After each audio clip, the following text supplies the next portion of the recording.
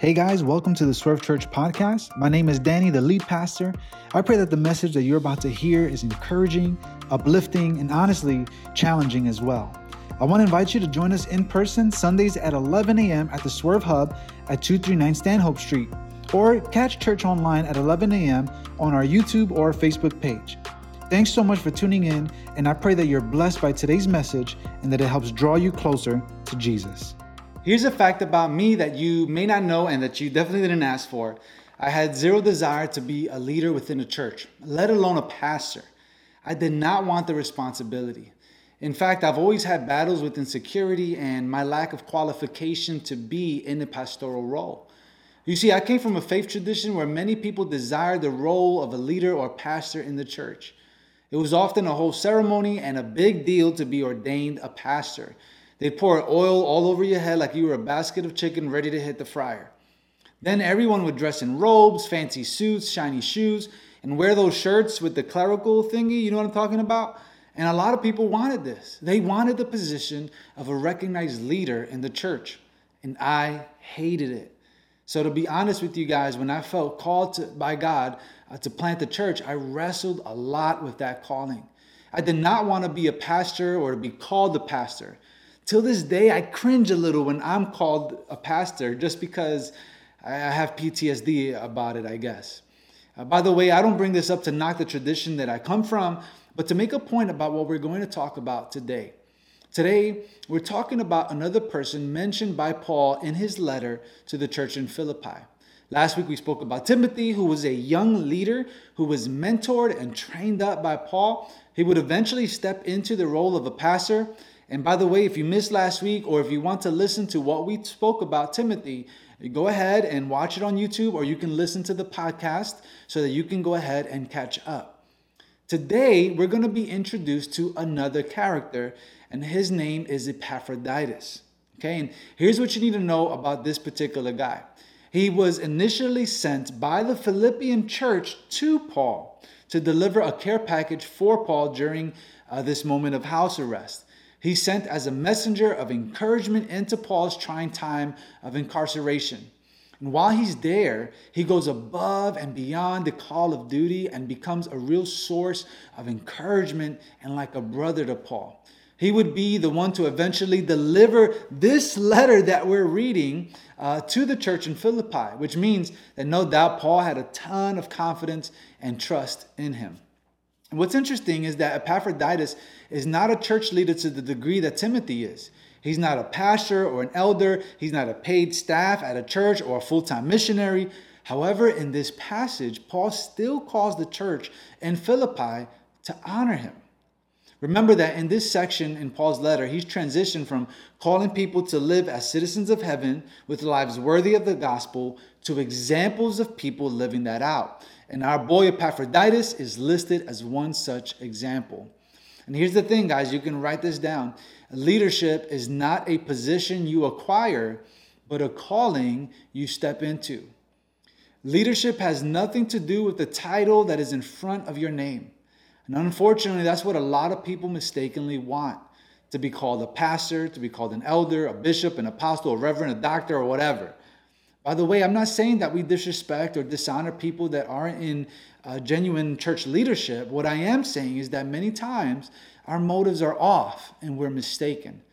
Leadership is not a position, but a calling. And guess who's called? All of us.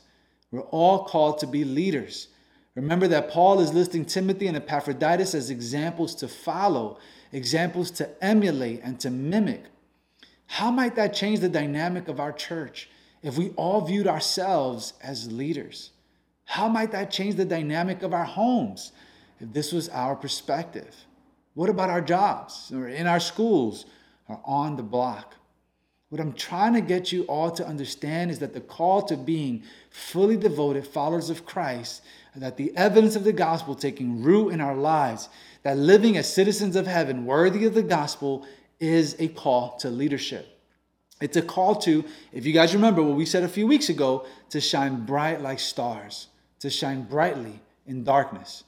Another way you can say this is as we look at the example of Epaphroditus, who was just a normal guy, no religious hat, no suit and tie, no doctor or rev in front of his name, is this, and you can write this down as well. Leadership is not for the select few, but for the collective sum, S-U-M. We have to break this idea of elevating certain leaders on a pedestal.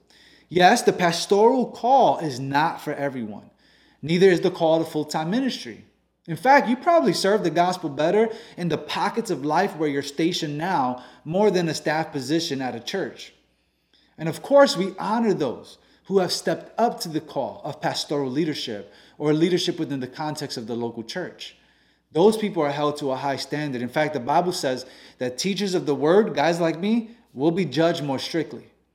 However, whenever in the scriptures you read the qualifications of a biblical leader, it's always a call to everyone else to also follow. And so for some, it becomes a cop-out. Dude, this living worthy of the gospel deal, that's for them professional Christians, and I'm not one, so I can go ahead and just do what about I want. But leadership is not for the select few, but it's a call to the collective sum. Meaning if we all stepped up to the plate to serve as leaders, to follow the example of guys like Epaphroditus, man, listen to me, we would turn the world upside down. And real quick, because this has been a really long intro, but I thought this was too amazing of a detail to leave out. Epaphroditus' name has pagan roots, and his name means belonging to Aphrodite. To the ancient Greeks, she was the goddess of love and fertility, meaning that Epaphroditus more than likely came from a pagan household who would have worshipped pagan gods. That is until the one true God got a hold of his heart. And this is a beautiful example to us that God can save someone who is heading in the absolute opposite direction and then set them apart for gospel ministry. Some of you came in here today and maybe you even hear this call to leadership and you think to yourself, yo, my past is just too janky. I've done messed up too much and there's no way God could ever use someone like me. Nothing could be further from the truth. And Epaphroditus is one such example.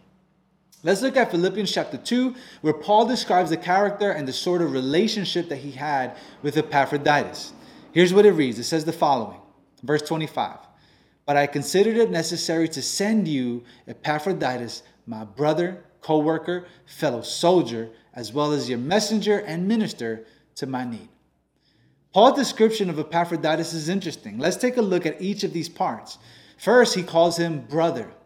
Paul calls our boy Epaph a brother, showing us the type of relationship that he has with him. He's more than an acquaintance, more than a respectable person, more than a friend, really. He says he's more like family. In other words, this guy so overextended himself and went above and beyond the call of duty that he made himself like a brother to Paul. This reminds me of a passage in Proverbs which says this. In fact, why don't you read this out loud with me? There are friends who destroy each other, but a real friend sticks closer than a brother.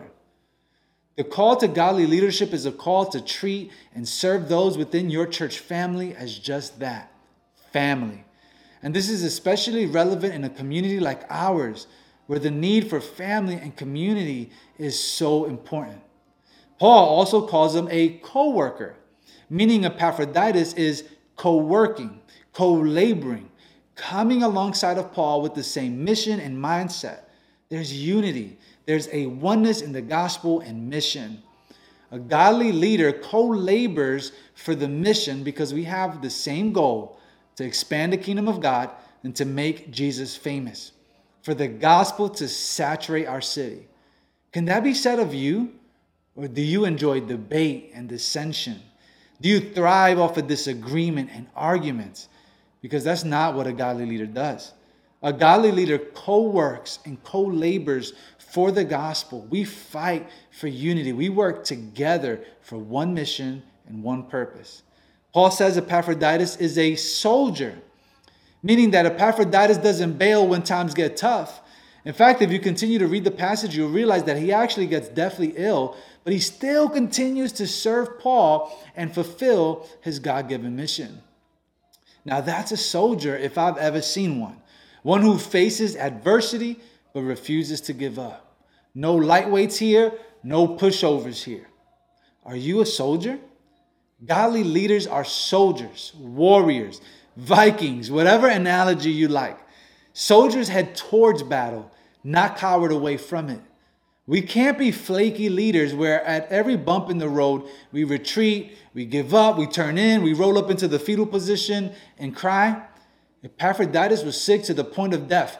Not a headache, not a stomach ache, not hangry, all right? He was sick to the point of death, but was a soldier and pulled through and accomplished the mission. Paul calls Epaphroditus a messenger. Remember that the reason Epaphroditus is with Paul is because he's delivering a care package on behalf of the Philippian church to care for Paul in his distress.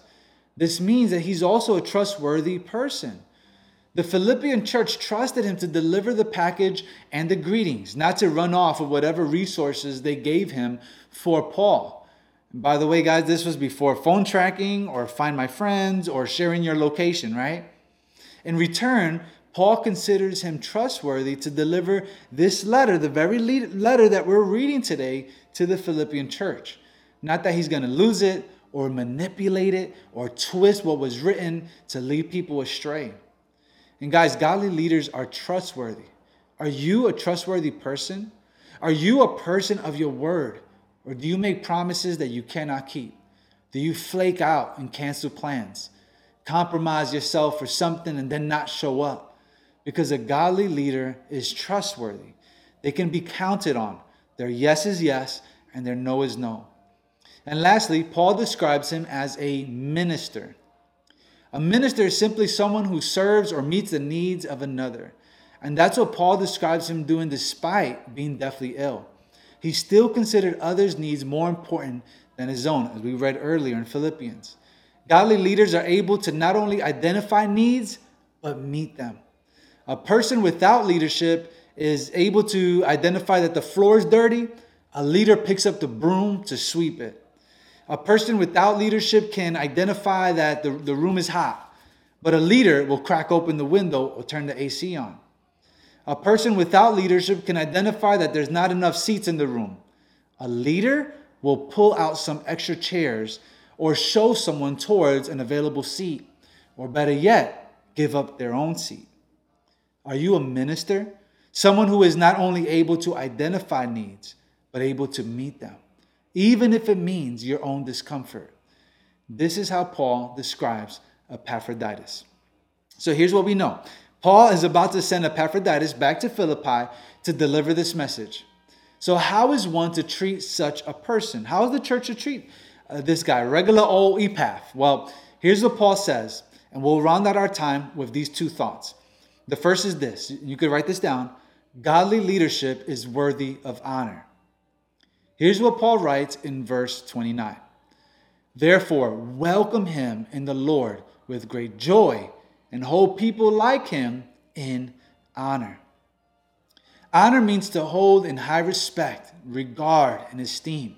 In other words, to celebrate this person for their work and sacrifice, because it is obvious that he's a proven godly leader. Respect him, celebrate the evidence of the gospel taking root in his life. But I think it also invites us to acknowledge that because he is honorable, he's someone worth following. He's someone worth mimicking that example. And so we should also aspire to be worthy of honor. So when you meet someone who is a godly leader, listen, they're worthy of honor. They're worthy to be celebrated, to be commended, to be congratulated. Not in a way where we esteem them to a greater position than Christ. Unfortunately, many other religions have done just that of people, of man. But we do respect and honor. And this means we don't gossip behind their back. We don't complain about the areas of their life where they lack. We don't bash or belittle. We show honor. Are you a godly leader that's worthy of honor? Can that be said of you? Can we say, man, let's celebrate how God is moving in and using this person and follow their lead and follow their example, because without a doubt, they'll draw you closer to Jesus. Who are the people in your life that have showcased to you godly leadership, and how can you show them honor? Second and last thing for today, you can write this down.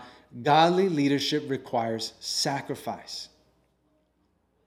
No matter how you slice it, this is an absolutely important part of leadership. Leadership, guys, is not about sitting on a throne, getting grapes hand-fed to you and your shoes polished. Leadership is not a platform. It's not an audience, not applause. It's not fanfare. Listen to me. Leadership is sacrifice. And Paul says of Epaphroditus this, therefore welcome him in the Lord with great joy and hold people like him in honor, because he came close to death for the work of Christ, risking his life to make up what was lacking in your ministry to me. Guys, Epaphroditus literally sacrificed his life to serve Paul and for the greater good of the Philippian church. During his journey, he becomes deathly ill, so much so that the people in Philippi catch wind of it and they become concerned. But this is something that is celebrated in the life of Epaphroditus. And it takes on the example of Jesus, who the Bible says, if you guys remember, because of the joy waiting him, he endured the cross, disregarding its shame. We don't have much concept of suffering because most of us, let's be honest, we go around trying to avoid suffering at all costs. However, it's a loss because unfortunately, suffering is a part of life, guys. And a part of godly leadership is enduring suffering, developing a theology of suffering, and ultimately persevering over it for the good of the gospel and the glory of God. Consider this verse in the context of godly leadership requiring sacrifice. Jesus once said this in Matthew 16. Then Jesus said to his disciples, if anyone wants to follow after me, let him deny himself, take up his cross, and follow me. Wait a second. The cross? The one symbol of sacrifice, of pain, of humility, of torture, of scorn, and death. Yes, that's the call to follow Jesus, and that's the call to leadership. To deny oneself, which means to deny our selfish needs, desires, wants, and to ultimately surrender it all to follow Jesus. And no one modeled this more perfectly than Jesus himself. As we read on Easter Sunday, I don't know if you guys remember this, in the beginning of Philippians chapter 2, says this, adopt the same attitude as that of Christ Jesus, who existing in the form of God did not consider equality with God as something to be exploited. Instead, he emptied himself by assuming the form of a servant, taking on the likeness of humanity. And when he had come as a man, he humbled himself by becoming obedient to the point of death, even to death on a cross. Jesus, the humble servant, set his face towards the cross and endured it. He sacrificed himself. The Bible says that no one took his life from him. He willingly laid it down. Why? For you. He did it for me. He did it as a demonstration of the depths, the length, the width, and the breadth of God's love for you and me. Because our sinfulness and waywardness forever created a chasm between us and God. But God is so deeply and madly in love with you that he couldn't stand to have you away from him. So love came down and rescued us. Jesus, with a mighty demonstration of leadership, not the world's view of leadership, but an upside down kingdom leadership, sacrificed his life on our behalf. And the Bible says that the wages of sin is death.